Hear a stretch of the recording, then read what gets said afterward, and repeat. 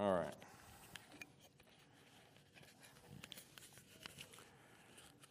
Brother Batiste, he had a real low singing voice, and he would.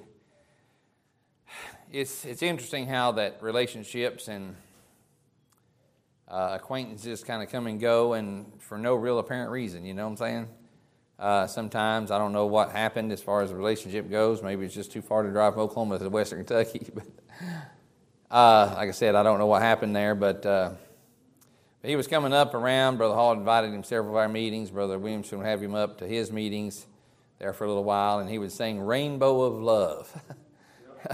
And he'd sing it kind of like J.D. Sumner, "Rainbow," and he'd right out there. So anyway, he had so that song there, that "Way Down" on that last, way down, that's about as far as I can go.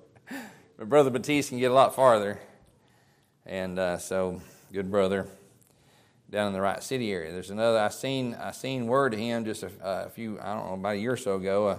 Another preacher I know from over in North Carolina preached a meeting, and they stayed down there. And of course, their accommodations in Wright City was not even what we get at the Mangosteen. You know what I'm saying?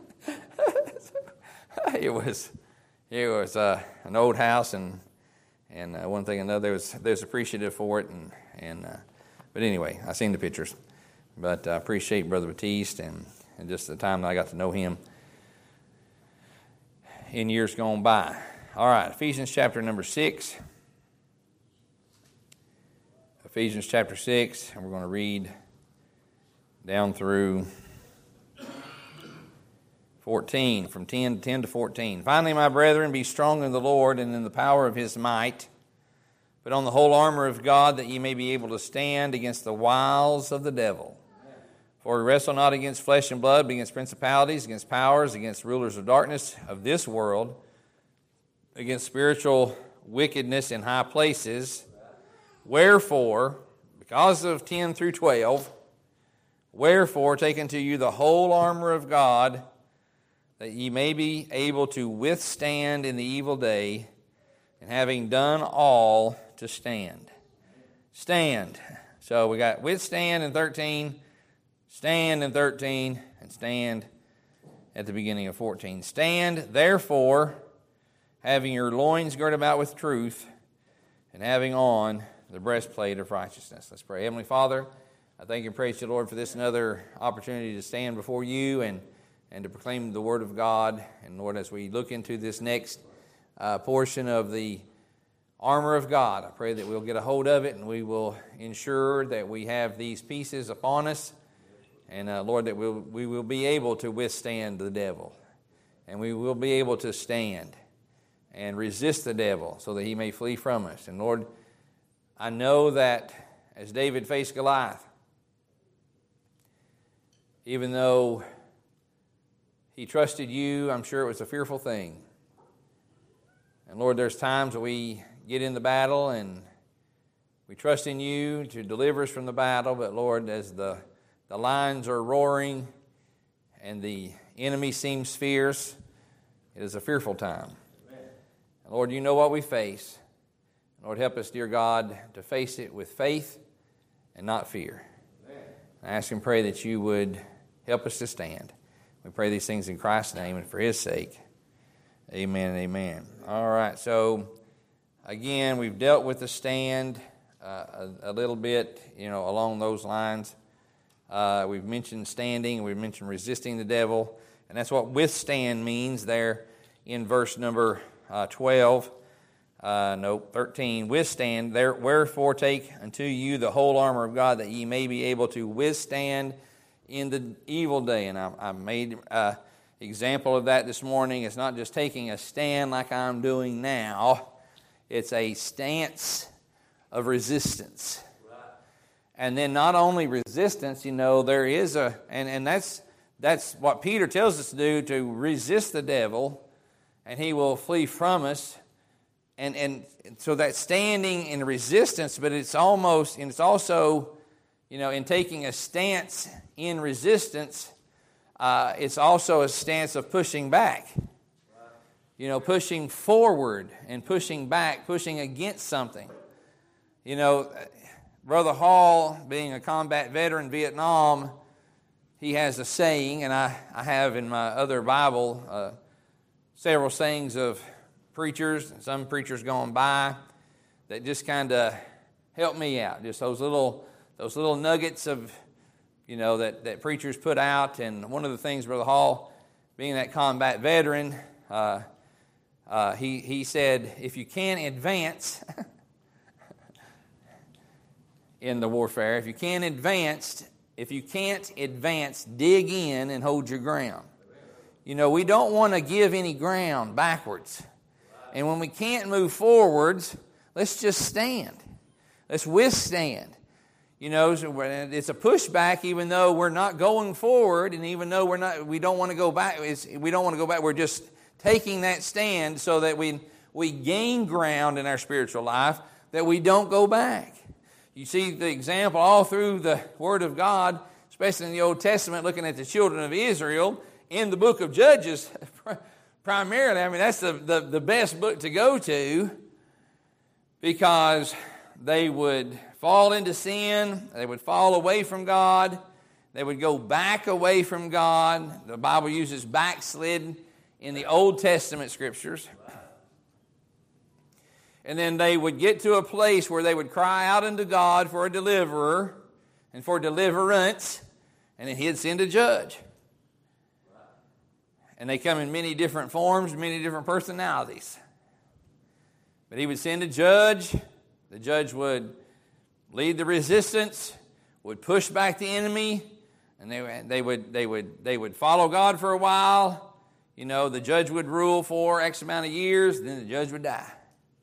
And they would be in that kind of peace and in that kind of a good place, if you want to put it that way, for that length of time. But then when the judge passed off the scene, then they fell back. They never continued to advance forward like they did in Joshua's day. In Joshua's day, they're advancing forward. They're conquering Canaan. You know, I mean, yes, there was some problems with Ai and Achan during that time. You know, and there was problems when, when they first crossed over to spy the land, and the 10 come back with a bad report, and the 2 come back, no, we can take it. You know, Caleb's like, I want that mountain. I mean, Caleb said, look at these grapes. I mean, you know, land flowing with milk and honey. They come back with a good report. But the others said, oh, no, we're as grasshoppers in their eyes. And but then once, you know, the 40 years was over with and all that bunch died, that was older than 20 years old, except for Joshua and Caleb, and they went in to take the land. It was a forward advancement, except for the one little hiccup there. But it was a forward advancement to go in and conquer the land. You know, and we can apply the advancement into Canaan, which is represented as a spiritual life. In the Old Testament, we can apply that to our lives in the New Testament. It's a forward advancement. It's growth in our spiritual life. As we take each city, as we conquer each battle, you know, we can look at several different stages of growth, even in this small congregation. You know, how many years you been saved, brother? 50. So since 50, so that's 72 years. So for 72 years, Brother Glenn has been saved.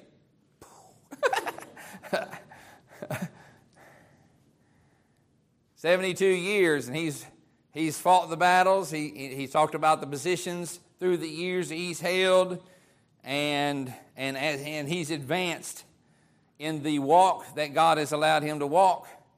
And then Brother Tim, I don't know what year you were saved. 85. I was saved in 81, so we're about the same time frame as far as our walk goes time-wise. Then Brother Chris, saved a few years ago, and then the newest of the bunches is here on the front row. Praise God. And each of us, you know, are still, when Brother Glenn and his teaching, or Brother Tim and his teaching, or Sister Debbie and her teaching, and based on their warfare, and me and my preaching and my teaching based on my warfare, to Brother Chris and Brother Josh and Miss Jennifer up here, they've not experienced some of the things we've experienced. They've not experienced some of the battles that we've experienced. You know, and it's encouragement to me when they get over that hump. You know, they have good jobs and so on and so forth. When it, you know, I think we all have these, seems like we have, God uses certain things in our lives in different ways, that different battles, different specialties, I guess, if we want to look at it that way. One of the things that's been a battle that God has increased my faith in through the years has been finances.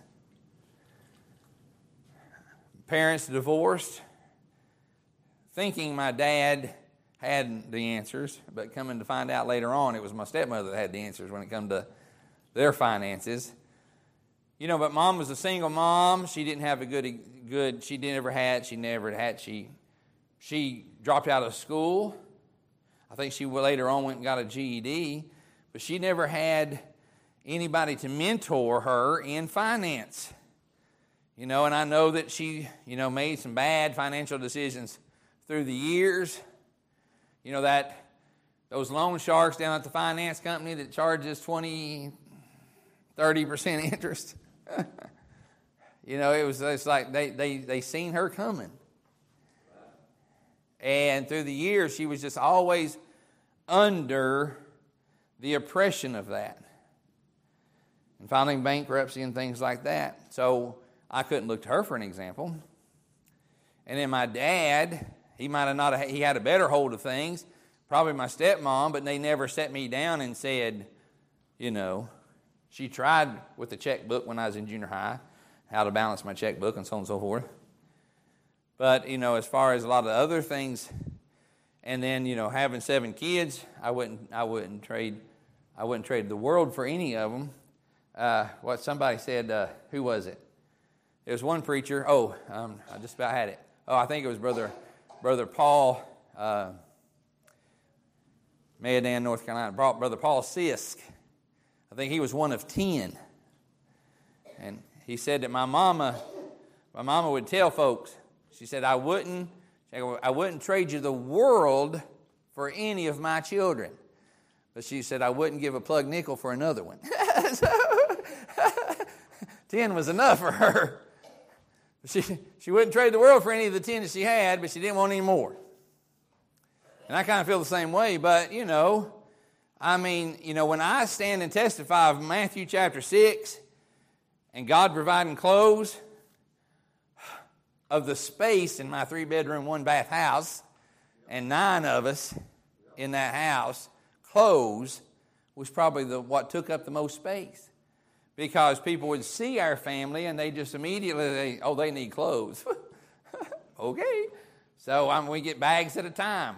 We're down there at the yard sale, or, you know, they're giving away clothes over here, and we had clothes upon clothes upon clothes. We never went without clothes. Between hand-me-downs and yard sales and free giveaways, we had clothes. Praise God. And then I can stand and testify of times that I had to get down on my knees and pray in food. I mean, we had probably the very minimum. We wasn't going to starve to death, but it was pretty sparse in the cupboard and the cabinet and the refrigerator. And then literally having people come drive up with cans of food. Some of it was some of those businesses that had the dented cans and the close to out of date and the just out of date cans. But I had people go and just load up. I was thinking about you, wanted to give this to you. Some of it was just plain old regular poundings where they just brought us some good groceries. That's the non-dented cans and the non-out of date stuff. Amen. And then, you know, people just putting me into favor with people. I worked with a man who was involved in the American Legion.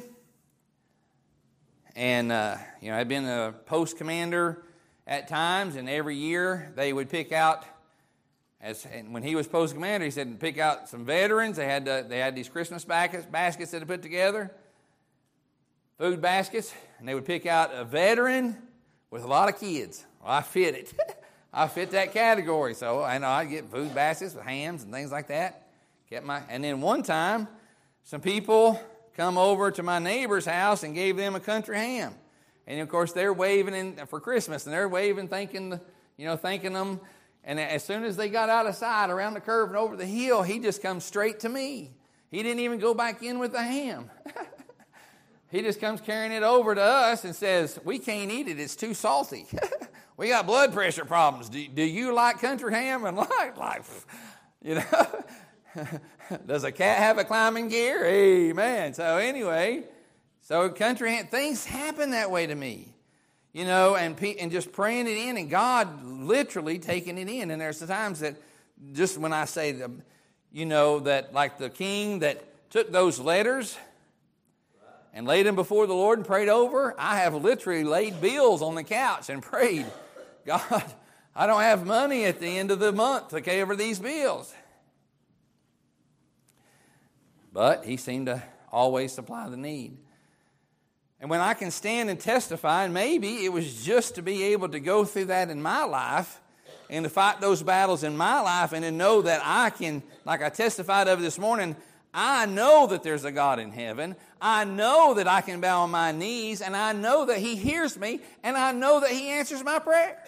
Because I can stand and testify, like many of the others that's been down the road and fought those same kind of battles, or maybe other types of battles, of having a need that you're facing before you, and there's no power in your own, no power of yourself to take care of that need, and you just take it before God. You take it before God in private, and He says, and He rewards you openly. People just not knowing. Just not knowing. I don't have no green. But, would they take it? This is not a dollar bill, man. This is a reorder form from checks. But it's a dollar bill size. They take that dollar bill and they fold it about like that, or that $20 bill. And they put it like this. And then they just come up and say, hello, Brother Bill. And you feel something in that handshake, and there's a little passing of the money, and you don't take a look at the money, you just kind of put it in your pocket, and they go on. You thank the Lord for, whatever, you thank them, and then they get around the corner. You pull it out and see what kind of denomination it is. I've had that happen. In the grocery store. See this fella, the same fella that gave me $100 for that building? Same fellow that gave me the hammer and the screwdriver. Just see him in the grocery store. It's been a while since I've seen you. Little small talk. He goes on his way of shopping. I go on my way of shopping. You know how grocery stores work.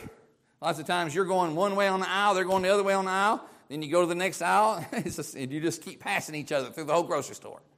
Well, that was kind of what happened, and we kept seeing each other after we greeted each other. And somewhere about 3/4 of the way to the grocery store, he just said, and he turns around and he passes me a piece of money. He said, God told me to give this to you. He didn't know. God did, though. And see, I can stand and testify of that. So folks that maybe have never experienced that, and whether it's money or whether it's other issues, you can trust God.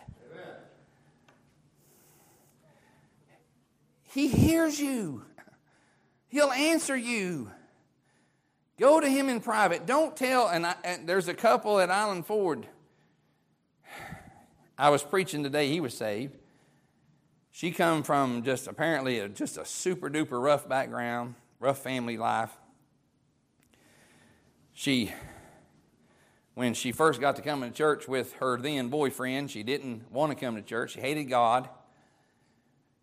She didn't want to be married necessarily because of the examples in her family of what marriage was all about. then when they talked about marriage, she was fearful about having children. She didn't want children because, again, what she as a child experienced, and all of those bad experiences of her life and her childhood, she didn't want to bring that into a marriage. But God saved her, and then God saved him, and then they got married, and they've got 2 girls now. And just to watch this type of thing in their life, because she had that mindset of, I'm going to have to, and she's already experienced it. It was a thrill to, when she talked about quitting her job and by faith and just trusting God, the other job. I know that you still do a little work. But when she, and Alan Ford, when she said, and they both worked at the same place, they both worked at Carhartt, and she actually made a little bit more money than her husband, being in her position that she was in the payroll office. And when God put it in their heart for her to quit so that they could raise children at home and that they could homeschool and these things like that, and she's fearful because in her mind it was by her own hand and by her own might that she was used to providing. And now to trust God for it, that was fear set in. And then just like the examples of my examples, to see, they're sitting on the front row right here. We always sit right there on the second row.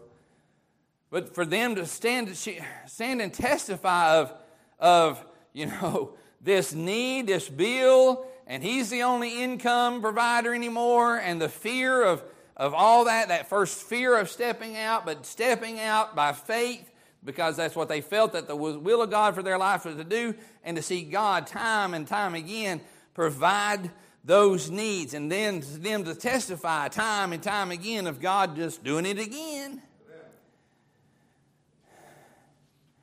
It's just a thrill to see young soldiers, if you want to put it that way, since we're talking about the Christian armor, grow up and fight those little skirmishes and come out victorious. And they come back going, whoo. It's funny. And we understand as hardened, the ones that's been there a while, we're all decrepit. We done been fighting the battle. We done seen some serious battles. I mean, church fights, splits, and all that other mess, blood and guts on the wall. And Brother Chris goes, that stuff really happens in churches? And we're like, brother, you don't even know. Amen. We've seen it. They haven't. And hopefully never do. But they'll come in and they'll testify of what God's doing for them. They're the little, the things that they're coming in and they're pumped and they're testifying. And we've done experience all that. We get revived in seeing their growth. It's like the general here and a couple of senior master sergeants seeing the privates, the airmen coming along there, and they're experiencing some of that at the beginning. We're glad to see them grow in, but here we are, focused.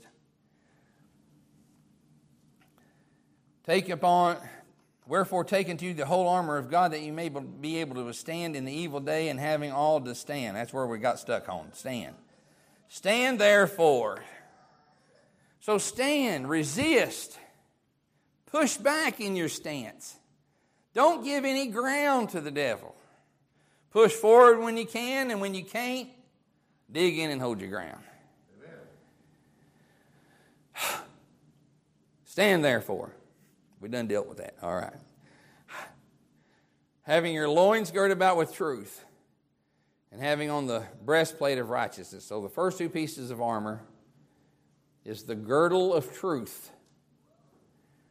The girdle of truth. Truth or sincerity is our girdle. It was prophesied of Christ in Isaiah 11. We'll turn and look at it, that the righteousness should be the girdle of his loins, and faithfulness the girdle of his reign. So Isaiah 11,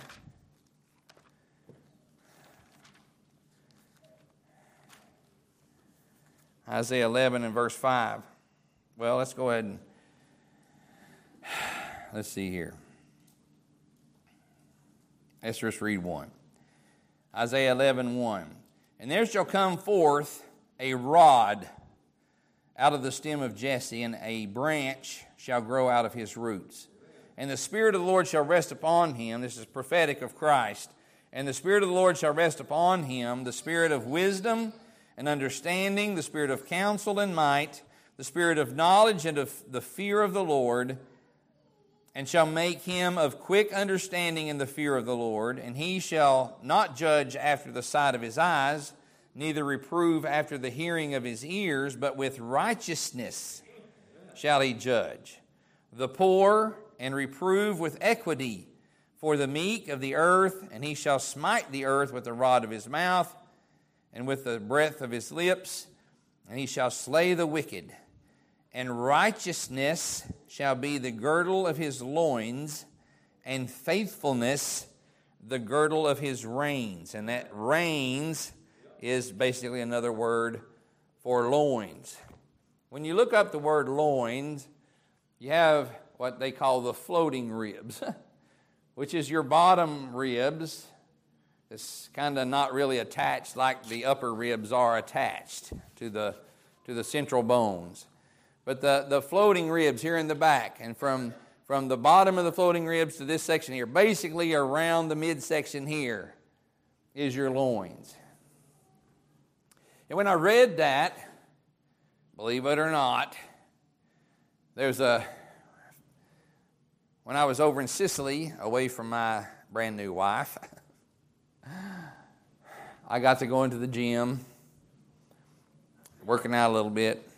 Anyway, this one guy, come to find out he died at 55 years old. But this one guy, he was into that deadlifting mess. He tried to get me involved in that, and I did it a time or two, but I said, I ain't wanting none of that. But he was a big old stout guy, and he actually went into competition deadlifting. You got that bar, it's full of heavy weights. You bring it up to here, and then you had to get to there, and then you were done. You could drop the bar. But that's what you wanted to do. You didn't have to put it over your head. You just have to be, and he was lifting like 1,000 pounds. And I forget the heaviest I ever lifted, but I realized real quick that was not for me. But a lot of those deadlifter guys, their knees give out because they're lifting so much weight and one thing or another. My brother Chris talking about maybe moving some furniture. I want to encourage you to gird up your loins physically, just like those weightlifters do. So I was thinking about that belt that those heavy weightlifters put around their loins. There's a big, wide leather belt. There was one that was kind of wider in the back, and it tapered down here on the side and had the big belt buckle. And then there was one, which I preferred, that was the same width all the way around. So I looked it up. I thought about that, girding up the loins, when I found that's what that is. And that heavy weight. He says with truth. Now, so apparently back in Mr. T's time, you know who that is, and there was a period of time there among bodybuilders that the belt was very popular, but then from 2003 on, it kind of has lost some of its popularity among weightlifting and bodybuilding. But this particular person, this article that I read by Dr. Jim Stoppani, a 2018 article, said that belts, 3 things, the reason why you should use a belt when you're lifting the weights. Belts stabilize and reduce stress on the spine. You say, Brother Bell, what in the world are you doing? That's not the Bible. No, it's not the Bible, but it helps us to understand. We can take something that's practical that people use that we're familiar with, and we can understand the Bible. We're to gird ourselves with truth. It says,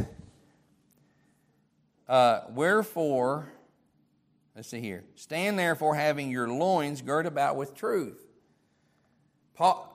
Turn with me, but we're going to go back into the article, but John, where are we at? There we go. John 18. And I refer to this in some of the previous messages here when we talk about the armor of God and the truth. John 18, verses 37 and 38. Pilate therefore said unto him, let's back up. Pilate, verse 35.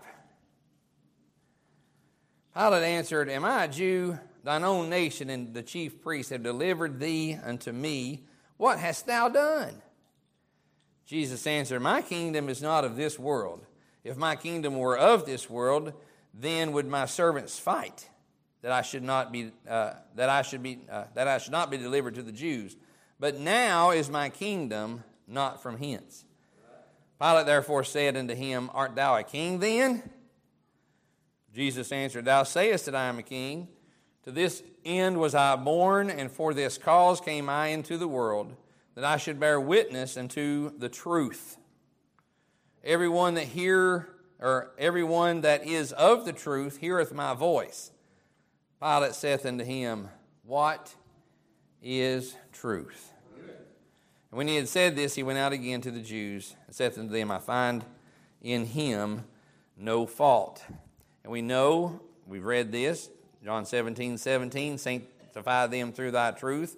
Thy word is truth. And then according to John chapter 1, we know that Christ is the Word. Amen.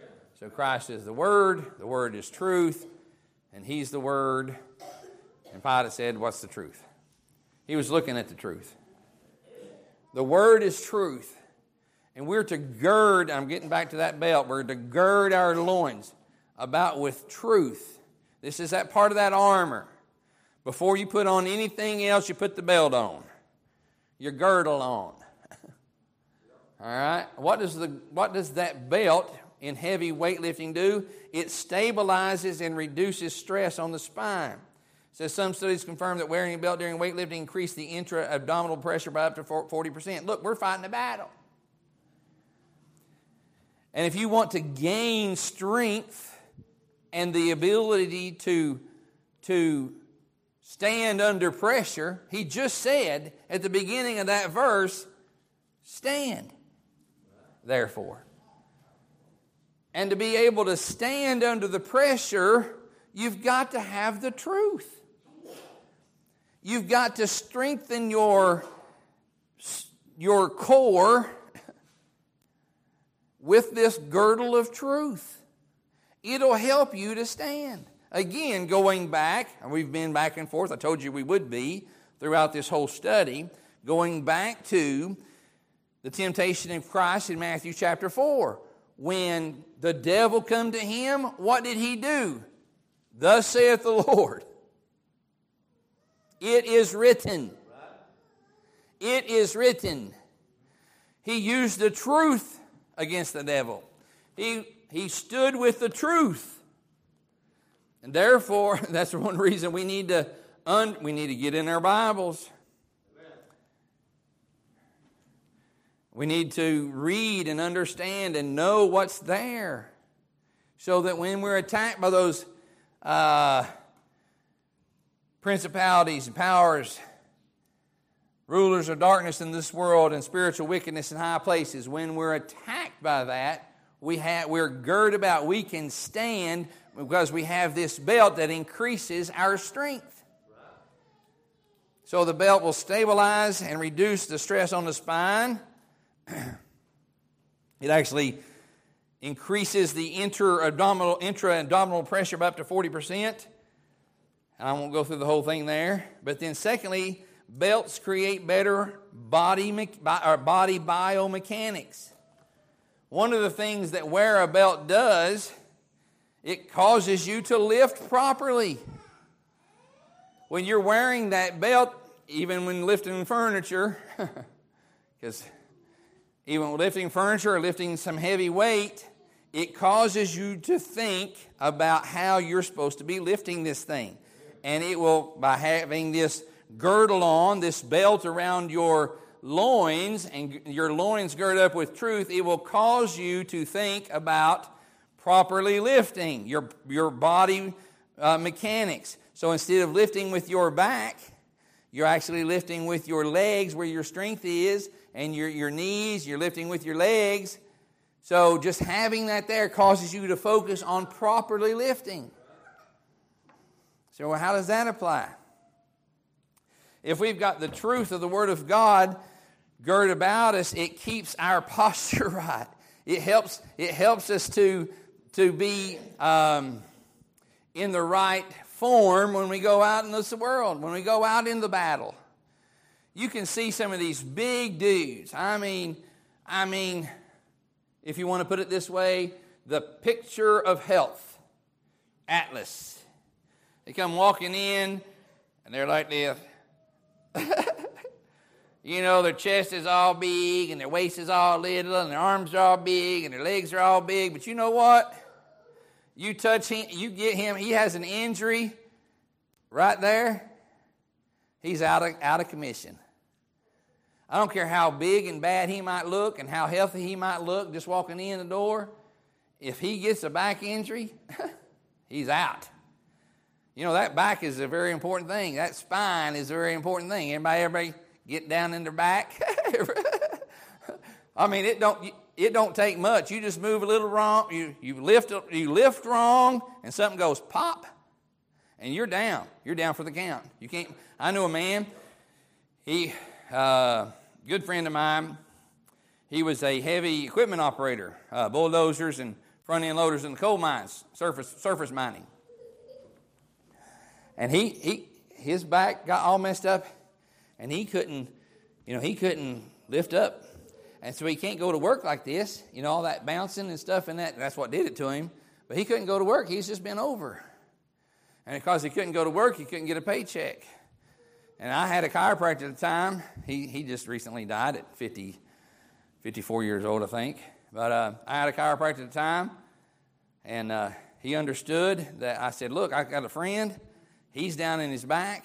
He can't work, but he can't work, he can't make money, and he can't pay you. So Dr. Seibert said, you have him come see me. I said, we'll worry about all that money later. So I told my friend about it, and he come. Brother Dr. Seitler worked with him, got him to where he could go back to work.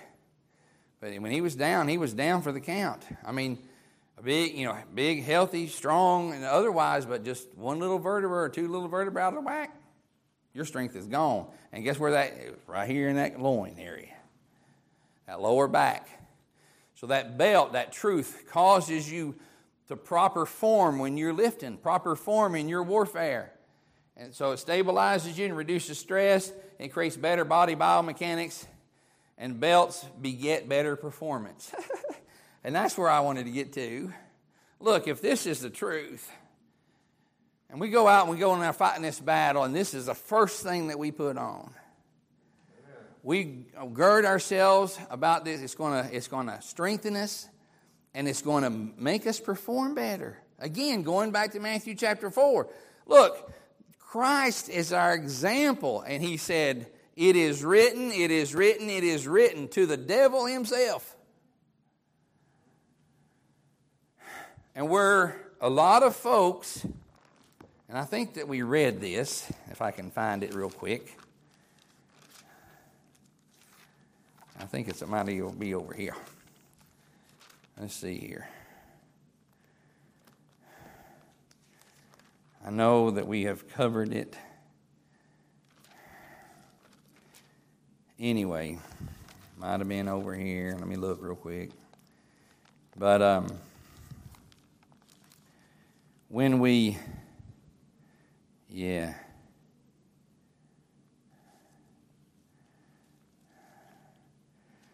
let's see, this is probably not, but we can use this.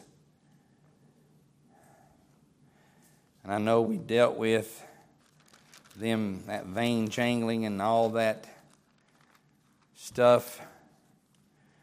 Neither give heed, 1 Timothy 1:4, neither give heed to fables and endless genealogies, which ministers questions rather than godly edifying, which is in faith, so do. Now the end of the commandment is charity, out of a pure heart and a good conscience and faith unfeigned, from which some, having swerved, to turn aside unto vain jangling, desiring to be teachers of the law, understanding neither what they say nor whereof they affirm. But we know that the law is good if a man use it lawfully, knowing this, that the law is not made for a righteous man, but for the lawless and disobedient, for the ungodly and for the sinners, for unholy and profane, for murderers, for fathers of murderers and mothers of manslayers, for whoremongers, for them that defile themselves with mankind, for men stealers, for liars, for perjured persons, and if there be any other thing that is contrary to sound doctrine, according to the glorious gospel of the blessed God, which was committed to my trust. And it talks about those silly women being just led away. Again, getting caught up in this vain jangling and this perverse disputings like we read there in chapter 6. You know, young Christians, young soldiers, get in the Word. Oh, older folks need to do that too. But get in the Word and learn so that when you get that knock on the door, and that person in the white shirt with the little tag right here that shows up, the two people that shows up say, can we come in and talk about, the things of God with you? Say, nope. But what I'm saying, you will get into these conversations. There will be people that knows just enough and just enough of the error to get you all messed up and all tangled up. They know enough truth with enough falsity. And that's one of the wiles of the devil I'd warned you about. That little bit of untruth mixed with the truth is one of the devil's tools. And he'll get you in a conversation, and unless you are grounded in the truth, unless you're girded with the truth, then you're not going to be strengthened. You'll be weak, and you can fall in the battle. So gird yourself so that you can stand. Gird yourself so you can stand strong. Gird yourself so you can fight against the disinformation that's out there in the religious world. Yeah. I forget where we was at. All right, so gird yourself with truth. We'll just leave it there. Oh, yeah, there we go. So there's where I was going. It begets better performance. There we go. So it's better performance in our Christian walk, in our Christian battle, when we gird ourselves with the truth. We know what the Word of God says, and we're able to fight. We're able to stand. All right, going back to our text, verse 14. Stand therefore, having your loins girded about with truth. I've got other things maybe in here. Girded about with truth, and having on the breastplate of righteousness. Breastplate of righteousness. One of the things that I did, just out of curiosity, I looked up because I thought about this, and I thought, truth and righteousness is found in together, like hand in glove, throughout the Word of God. Turn with me to 1 Kings 3.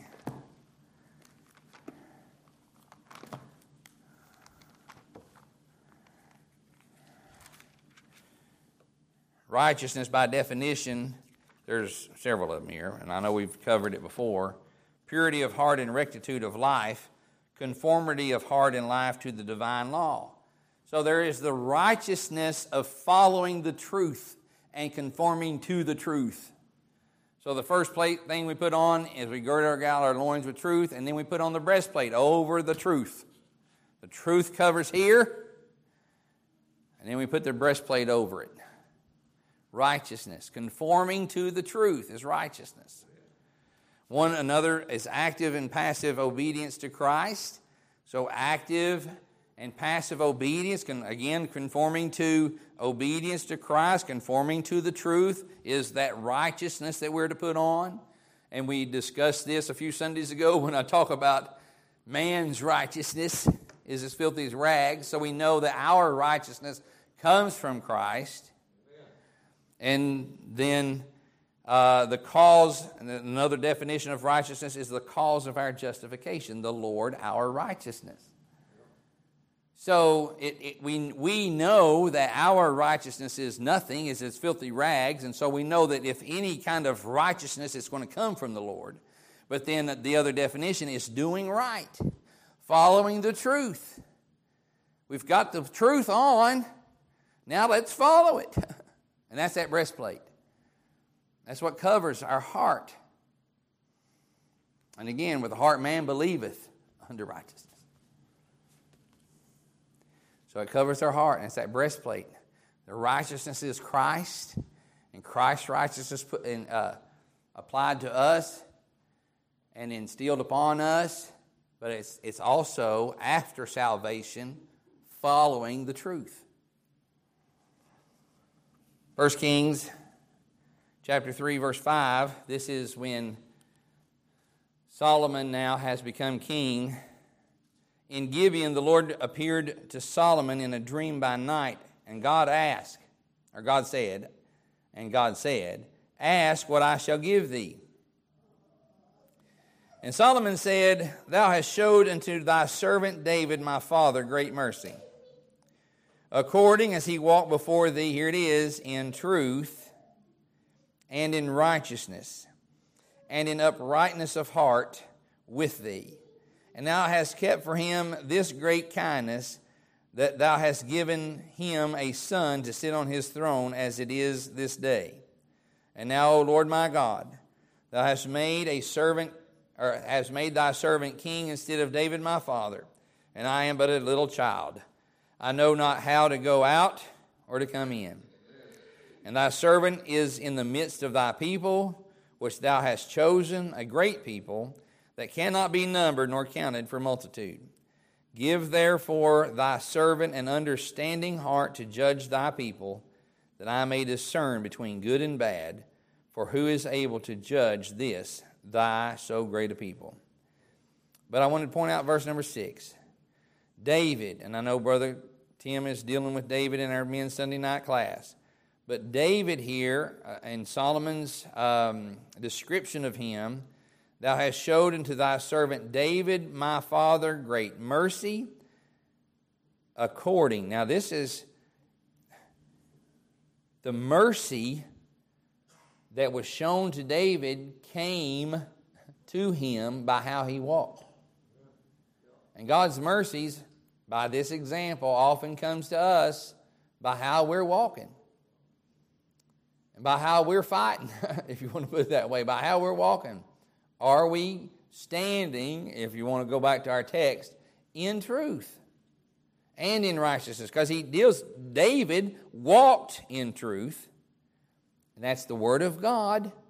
He often, and I know that Brother Tim will be bringing this out, he often, unlike King Saul, David went and sought God.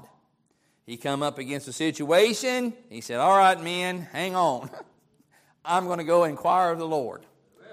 And he would go before the Lord, and he would go to God's priest and the ephod and all that we read about, and he would inquire of the Lord, Lord, should I go up? And the Lord said, go up, or don't go up. And he would do what the Lord said. There was a time, and it was a trick of the devil. I don't know if I put that in here, but I did see it. That he was, let's see, where was it at? I seen it. I don't know if I put it in there or not. But the devil tricked him to number the people. And, there again was a while, because he knew that David would face for punishment if he could get him to go away from what God had said. But as long as David walked in the truth, and it says, and in righteousness, that's doing the truth. He sought what God said. He listened. He read the Scriptures. He inquired of the Scriptures. He inquired of God's priest. And then he walked in righteousness. He followed what God wanted. And David is an example here in this text of Scripture. Psalm 119, talking about the Word of God. The whole psalm is devoted to the Word of God. Psalm 119.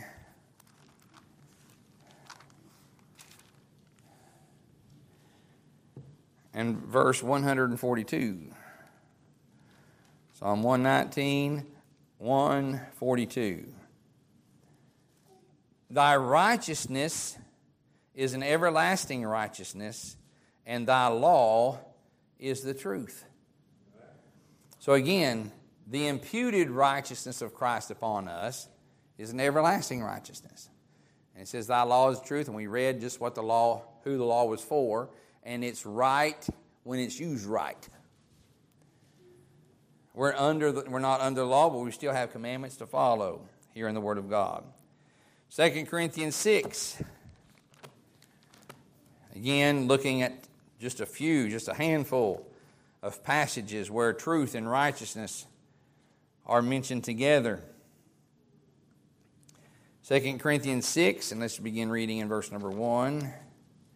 We'll read down through verse 10, 1 through 10, 2 Corinthians 6. We then, as workers together with him, beseech you also that ye receive not the grace of God in vain. For he saith, I have heard thee in a time accepted, and in the day of salvation have I succored thee. Behold, now is the accepted time. Behold, now is the day of salvation. Giving no offense in anything, that the ministry be not blamed.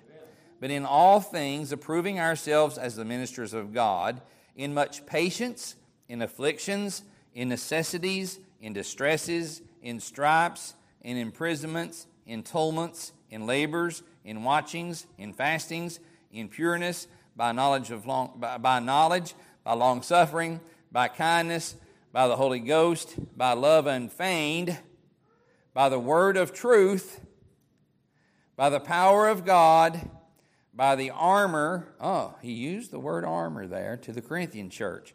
By the armor of righteousness on the right hand and on the left, by honor and dishonor, by evil report and good report, as deceivers and yet true, as unknown and yet well known, by dying and, behold, we live, as chastened and not killed, as sorrowful yet always rejoicing, as poor yet making many rich, as having nothing and yet possessing all things. One sentence down through there.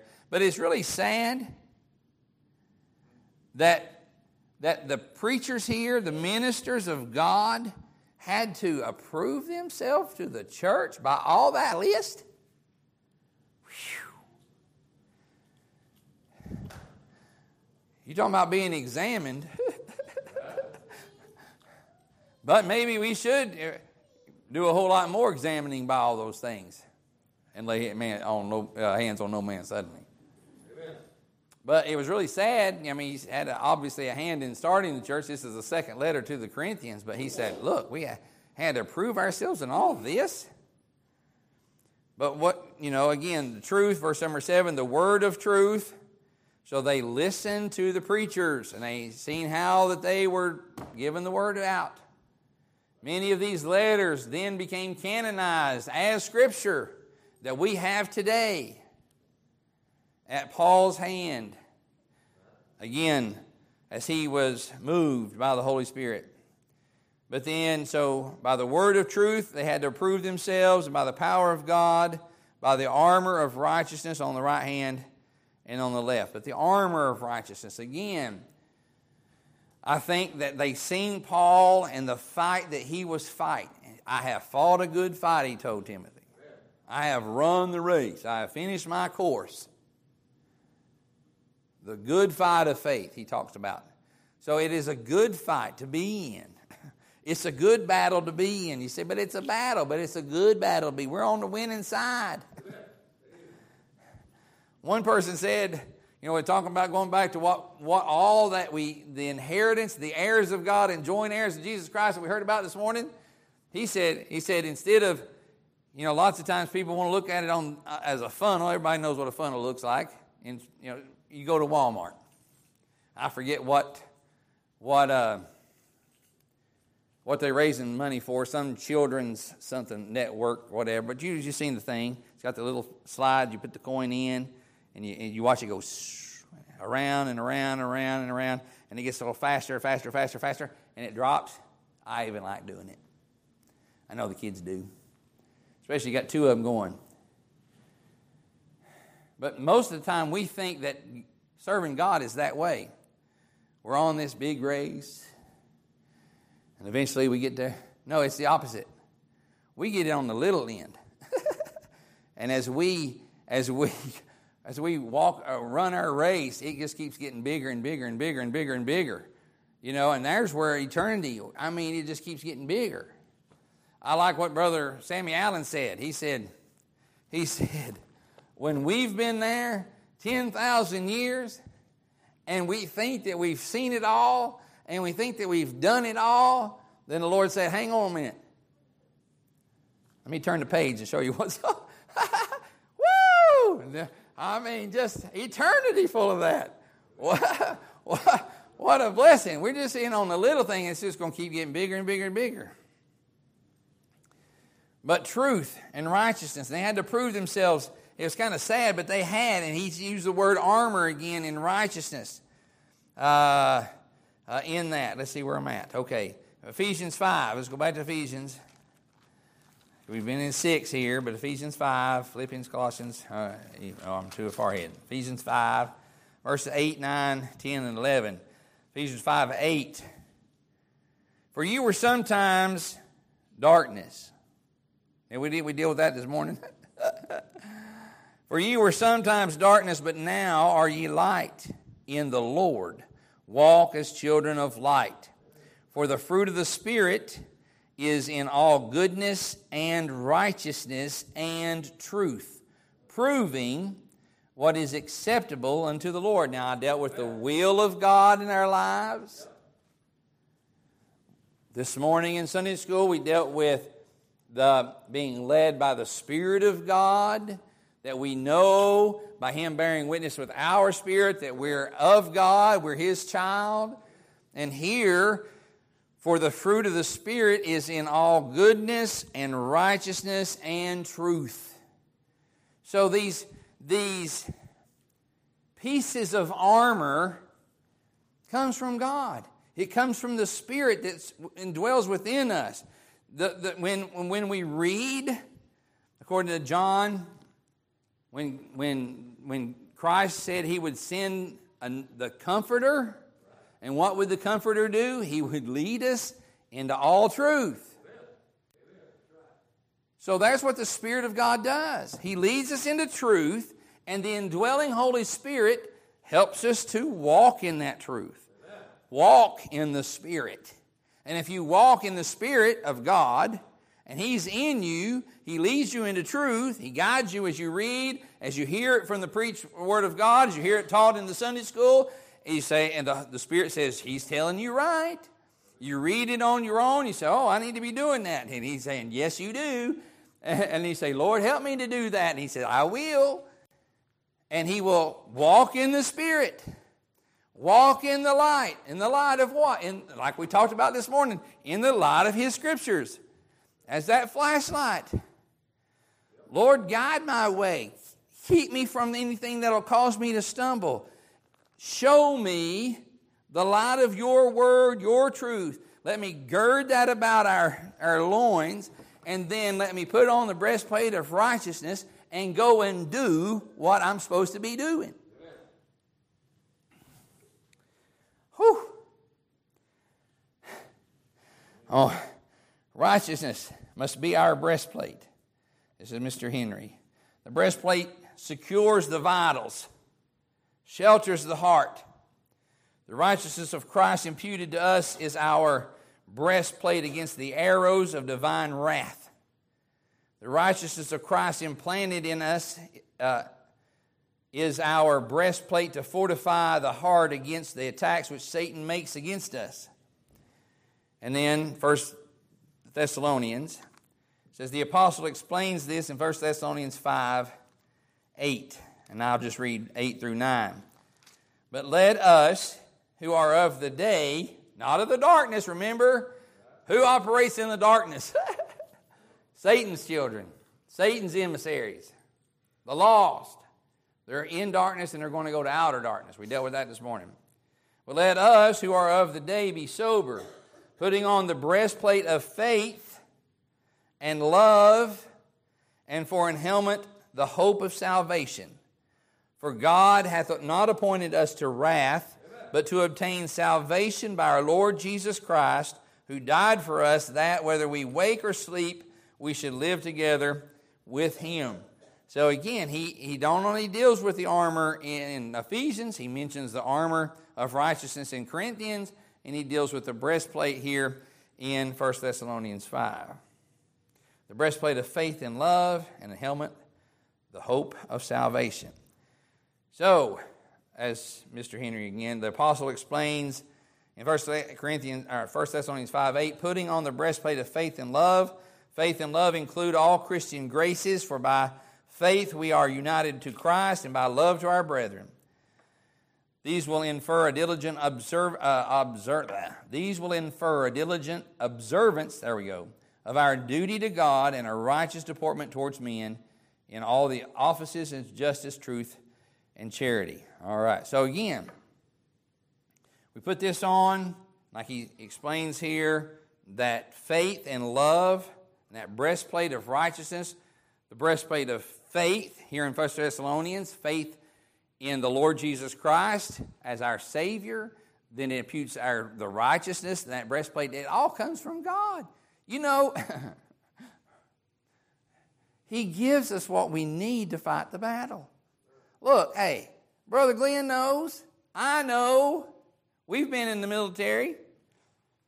When we first got to basic training,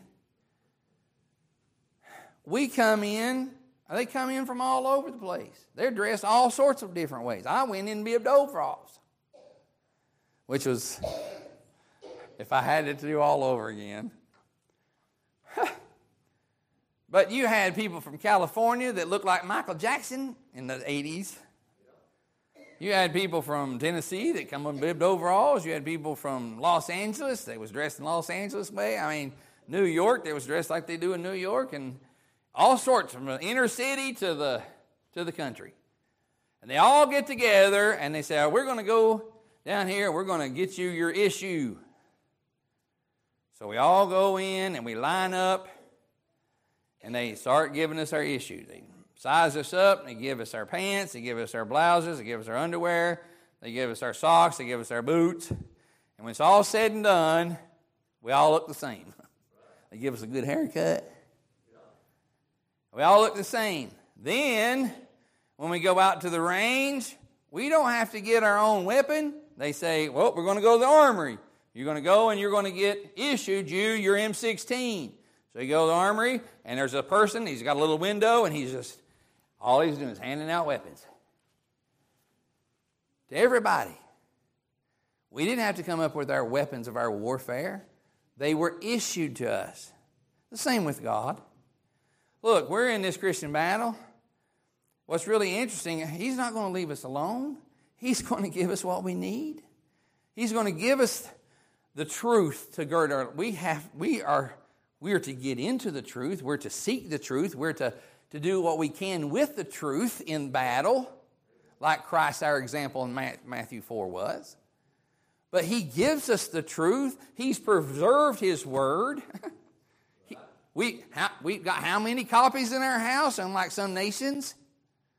He's preserved the word. We've got the word. We've got the truth. He gives us the tools to use, and he imputes us to his righteousness, which we're to put on as a breastplate. Through faith, like Mr. Henry pointed out there in Thessalonians, through faith we have this breastplate of righteousness, and then love is how we deal with our fellow soldiers. Look, you don't want to go to battle with somebody that you can't trust. You don't want to sit in a foxhole with somebody that's supposed to be on watch as we look out through the darkness and we look for the enemy and we look for enemy movement, and he's over there going, wait a minute, you're supposed to have my back. You're asleep at the wheel? Don't do that. Wake up. Don't go to sleep on the watch. Fight the battle with me. And that's that breastplate of love, one with another. Hey, look, I mean, you can fight a battle that way, and I think we see that example. We talked about, in fact, when Jonathan and his armor bearer, they went in and said, now, we're looking for a sign. And God gave them a sign. And between the two of them, they killed 20 men. I don't know if it was 10 apiece, but between two of them, two against 20, that's a pretty good little battle. Pretty good odds. And we talked about the armor not giving us any coverage on our backside. But if you back up against somebody else that's got the same armor on, and you fight this way, and he's got your back and you got his back. He's protected from his front, you're protected from his front, and you're protecting each other's back by being back to back.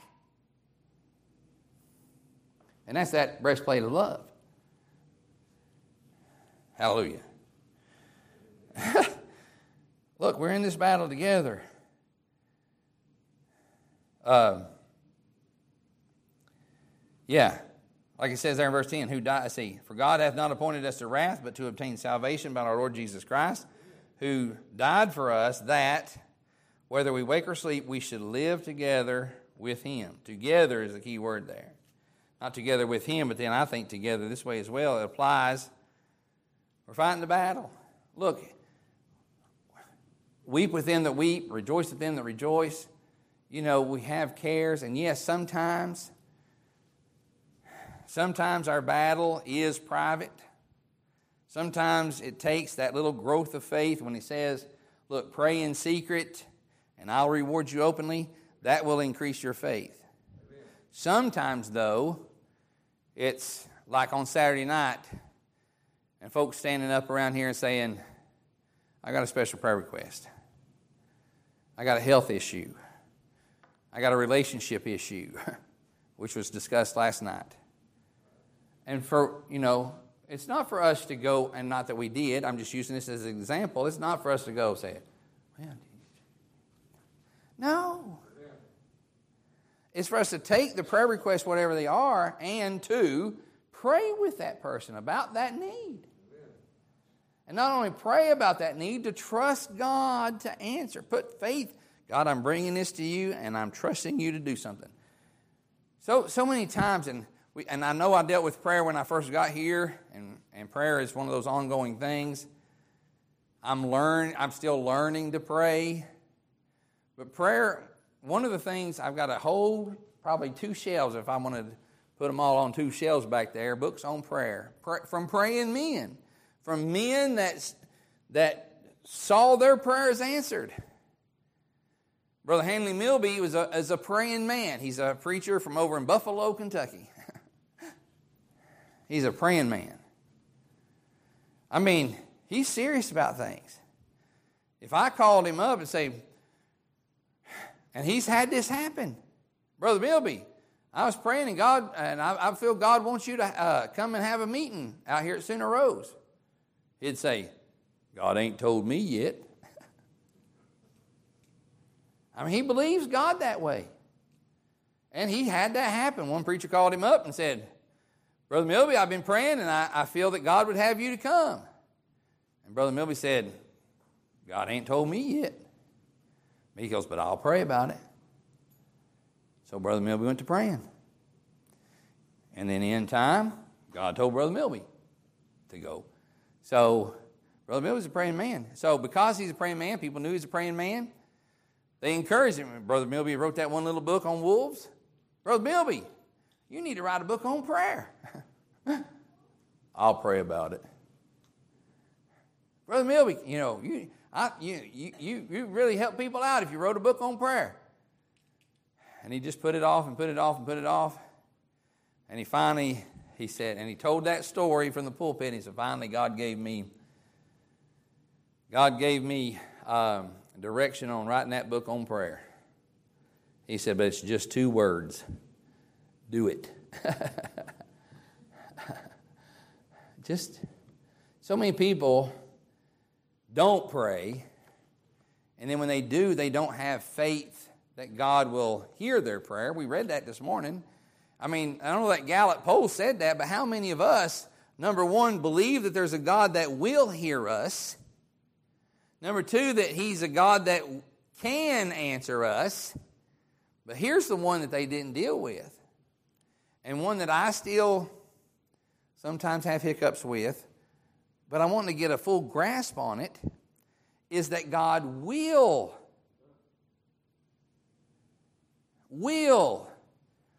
And you say, Brother Bell, what are you talking about? And when I'm just silly enough, I'm just ignorant, I'm just simple, that's a word. I am simple enough, we are to look with that childlike faith. If I put Tyler up here, if I asked Tyler for assistance, and I got him and brought him up and did something that his mom and daddy would get on him for by putting him up here to stand on the communion table, and I simply said, all right, Tyler, jump to me. You know what he'd probably do? Just jump. Because he figures I'm probably big enough to catch him. I'm there in his presence. I probably have the ability, and hopefully he knows I love him enough to go ahead and catch him, and not go like Lucy in the football with Charlie Brown. Charlie Brown, I'll hold it for you. I really will hold it all the way this time. And he gets right up to when Lucy pulls it, and that ain't what we're talking about. We put our faith in God that He hears us. We put our faith in God that He's got the ability, but we put our faith in God like that childlike faith that He will perform. Again, if we're not praying amiss, we're not praying it against for our own lust, to consume it upon our own lust, because I read and I'm simple enough to believe John chapter 14, verse 13. When it says, Christ's words, and whatsoever ye shall ask in my name, that will I do.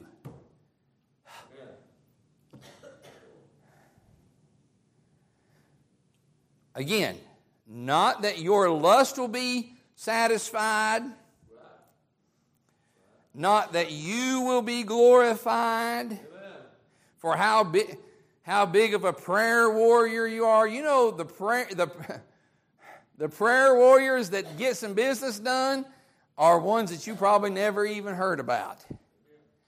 These people that go in and you get them great big old churches, and they read we got this visiting preacher, doctor, of course they're going to use that word, Dr. Bottle Stopper, and they start reading his pedigree, and then they start pumping him up. He's just a super duper prayer warrior, and he spends X amount of time in prayer, and I'd say that little widow, saint of God, sitting back in that congregation that really does pray, and really does get hold of God, and doesn't tout anything about breaking recognition to herself or him, or a widower himself, they're going to stand far in front of the line from Dr. Bottle Stopper, if he even makes it. I believe that. Because they believe God, and they believe John 14:13, that whatsoever ye shall ask in my name, that will I do, that the Father may be glorified in the Son. The Father, it's the Son's name that we pray in. We lots of times end our prayer in Jesus' name. Lots of times I start my prayer in Jesus' name. Heavenly Father, based on that scripture, Heavenly Father, in Jesus' name I bow before you. Because of John 14:13, you said if I ask anything in His name, that you'll give it to me. And just trust that scripture. Verse 14, if ye shall ask anything in my name, I will do it. But remember, going back to 2 Corinthians there. Nope, going back to 1 Kings. Solomon talked about David. He walked in truth and righteousness. And that righteousness is doing the truth. If ye love me, keep my commandments. But at the same time, look, that's a truth. And if we can just get a hold of that. Let me go ahead and throw this in. I got burdened with this. I'm done. I got burdened with this morning. Brother Glenn, I'm sure Brother Tim, and probably even, I know Sister Sue and Sister Debbie back there, maybe Miss Linda, been in churches and remember. Brother Glenn talks about the Spirit of God coming on the lost. And there was a day and a time, I grew up in the 70s. And it was this way long before it started to wane in the 70s. But I remember growing up. We'd have a meeting. Lots of times there was prayer before a meeting. The men would gather, sometimes out, sometimes alone, sometimes down in the basement of the church, whatever. And you didn't have to call for it. They just slipped and did it. Charles Spurgeon attributes his success in the pulpit. He'll tell you, he told it in, people asked, he said, I attribute it to my success in the pulpit because literally underneath his pulpit in the basement of the church was a boiler room. And while he was preaching, every message that he preached, there were men underneath him praying for him. And the prayers of the saints was going up around him to heaven while he was preaching. But where I was getting to, we remember services when there's lost sitting in the congregation and we know they're lost. Every service. They're lost, and every service. It wasn't, until they moved, until they got saved, the saints of God filled the altar. To pray for the those that were in there that was lost. And I know there's time when lots of times I'll go and I'll take this off and I pray. I'm praying for the invitation. Sometimes I get down there praying for me. When I've busted my hide, the Holy Spirit has dealt with me. But lots of times I'm praying for lost to move, and I know there's been times others, but if we, until, and I could name the names, until they moved, if they seen every single time that they're here, the altars fill up, calling out their names before God. God, please fall upon them in conviction. God, please help them to have the faith to believe. God, please let them move at thy bidding. I think that would be a turning point in their lives. And not just their lives, others that come in that's lost, and we know that they're lost. Well, I used to see it, especially in revival meetings. But I used to see it just in regular old church, Sunday morning, Sunday night. People would hit the altar and would weep over the those that was lost there in the service. And then, of course, it kind of puts it on them a little bit when they look around, they're standing there, they look around and ain't nobody out here. They're all up here. Wonder what's going on there. And you're praying, you're calling their names out. They look and say, that's different. I've never seen that before. What are they praying for? Lord, help us. Help us to pray for them. Like 13 and 14. That you hear me when I pray in Jesus' name. That you will answer me and that you might get the glory. You think that that God would get the glory if they got saved? Sure He would. There's rejoicing in heaven. It's not the angels that's rejoicing. The angels are looking.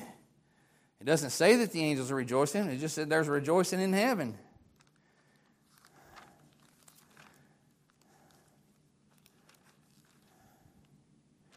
Nope. Where are we at? Yeah. There we go.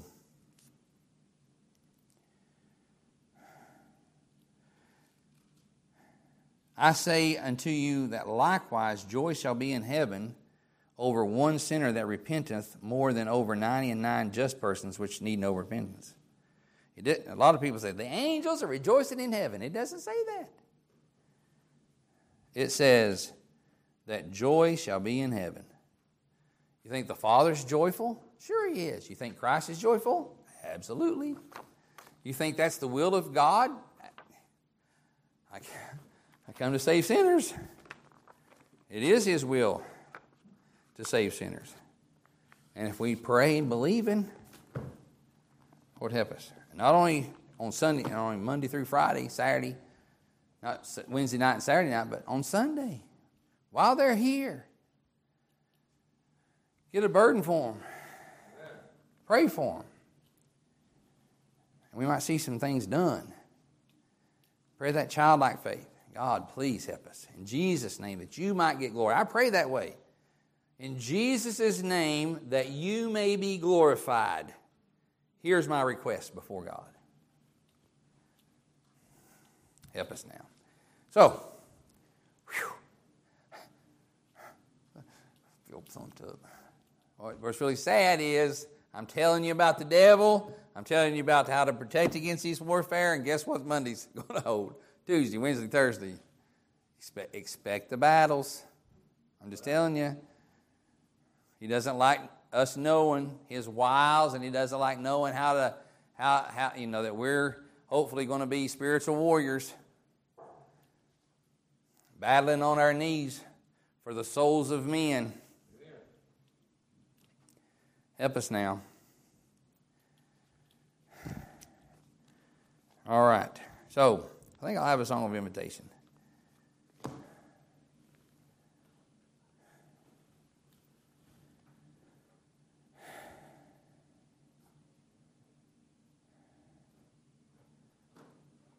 Don't let those little things creep in. I've already seen some potential avenues that the devil could use, and I'm praying. Since camp, and since I've been preaching, please put up your guard.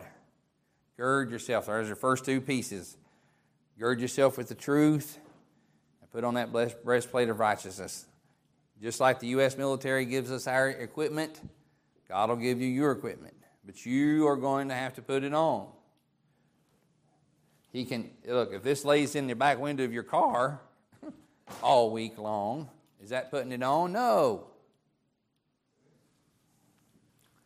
You got to take the truth and you got to wear it to strengthen you and to help you walk right. Breastplate of righteousness. And we talked about that being faith and love there in 1 Thessalonians, 2 Thessalonians, of the Thessalonians. That breastplate, again, against the forward battle that's coming your way. And to take that stand. God, I'm going to stand on the truth. I'm going to, by your grace and help, I'm going to gird myself. I'm going to put these pieces of armor on that I might be a warrior for you. For the souls of men. If we can get that attitude, I think we see some things happen around here. Lord help us. But if we say, okay, Lord, I'm going to get in the race. I'm going to get in the battle. Give me my issue. I'm going to go. Expect a battle. David said, I'll stand, I'll go, I'll fight. It was a pretty good-sized fight, but God gave him what he needed. He was able, with that stone, to hit Goliath right between the eyes. Goliath fell forward, and with Goliath's own sword, he cut Goliath's head off and carried it up to Saul. And then as his spoil, he got to keep Goliath's armor. Did it ever fit David? No.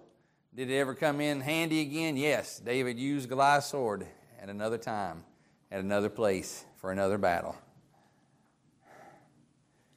No sword like that sword. And there's no sword like this sword, too, when we get to there. Truth. And that's the message today.